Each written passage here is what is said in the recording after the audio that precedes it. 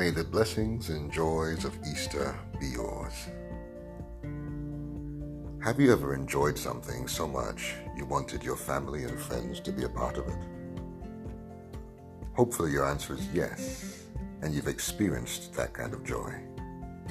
It's true, not everything is for everyone, and there are some things others won't enjoy like you do. All you can do then is say, "Excuse me while I celebrate," and you don't get to stop my music. The Christ event, including his birth, life, death, and resurrection, is one such everyday reality. Our reading sets out the amazing and far-reaching implications of Easter. It accounts for why we remember the resurrection with such excitement and how it changed the universe. For those who believe and are born again, like Jesus explains to Nicodemus in John's Gospel, the same Spirit that raised Jesus from death to life lives in them from that very moment. Verse 20 in our chapter underscores that Jesus was just the first fruits. And that means that sin and death no longer have the last word in our lives.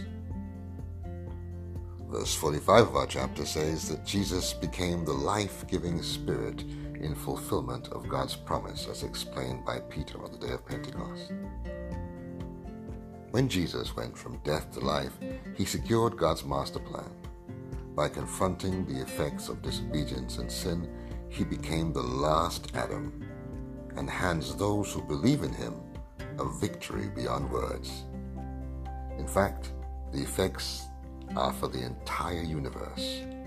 That's what's so exciting.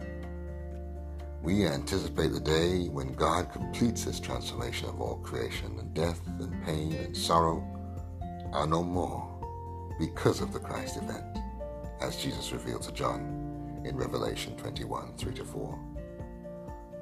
This is not escapism.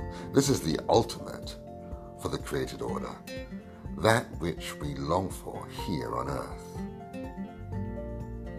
It is for this reason that we have a hope that cannot die, just as we will never die, even when this body completes its purpose. No matter what comes our way, no matter what we face in this life, the resurrection assures us that it's not over yet, because God has the last word. This is the kind of experience and enjoyment I don't want to keep to myself, and I hope we all get to join in. Let us pray. Open our eyes, Father God. We want to see the resurrected Jesus. Free us from confusion and fear, and give us the gift of faith so that we can open our hearts to receive him in spirit.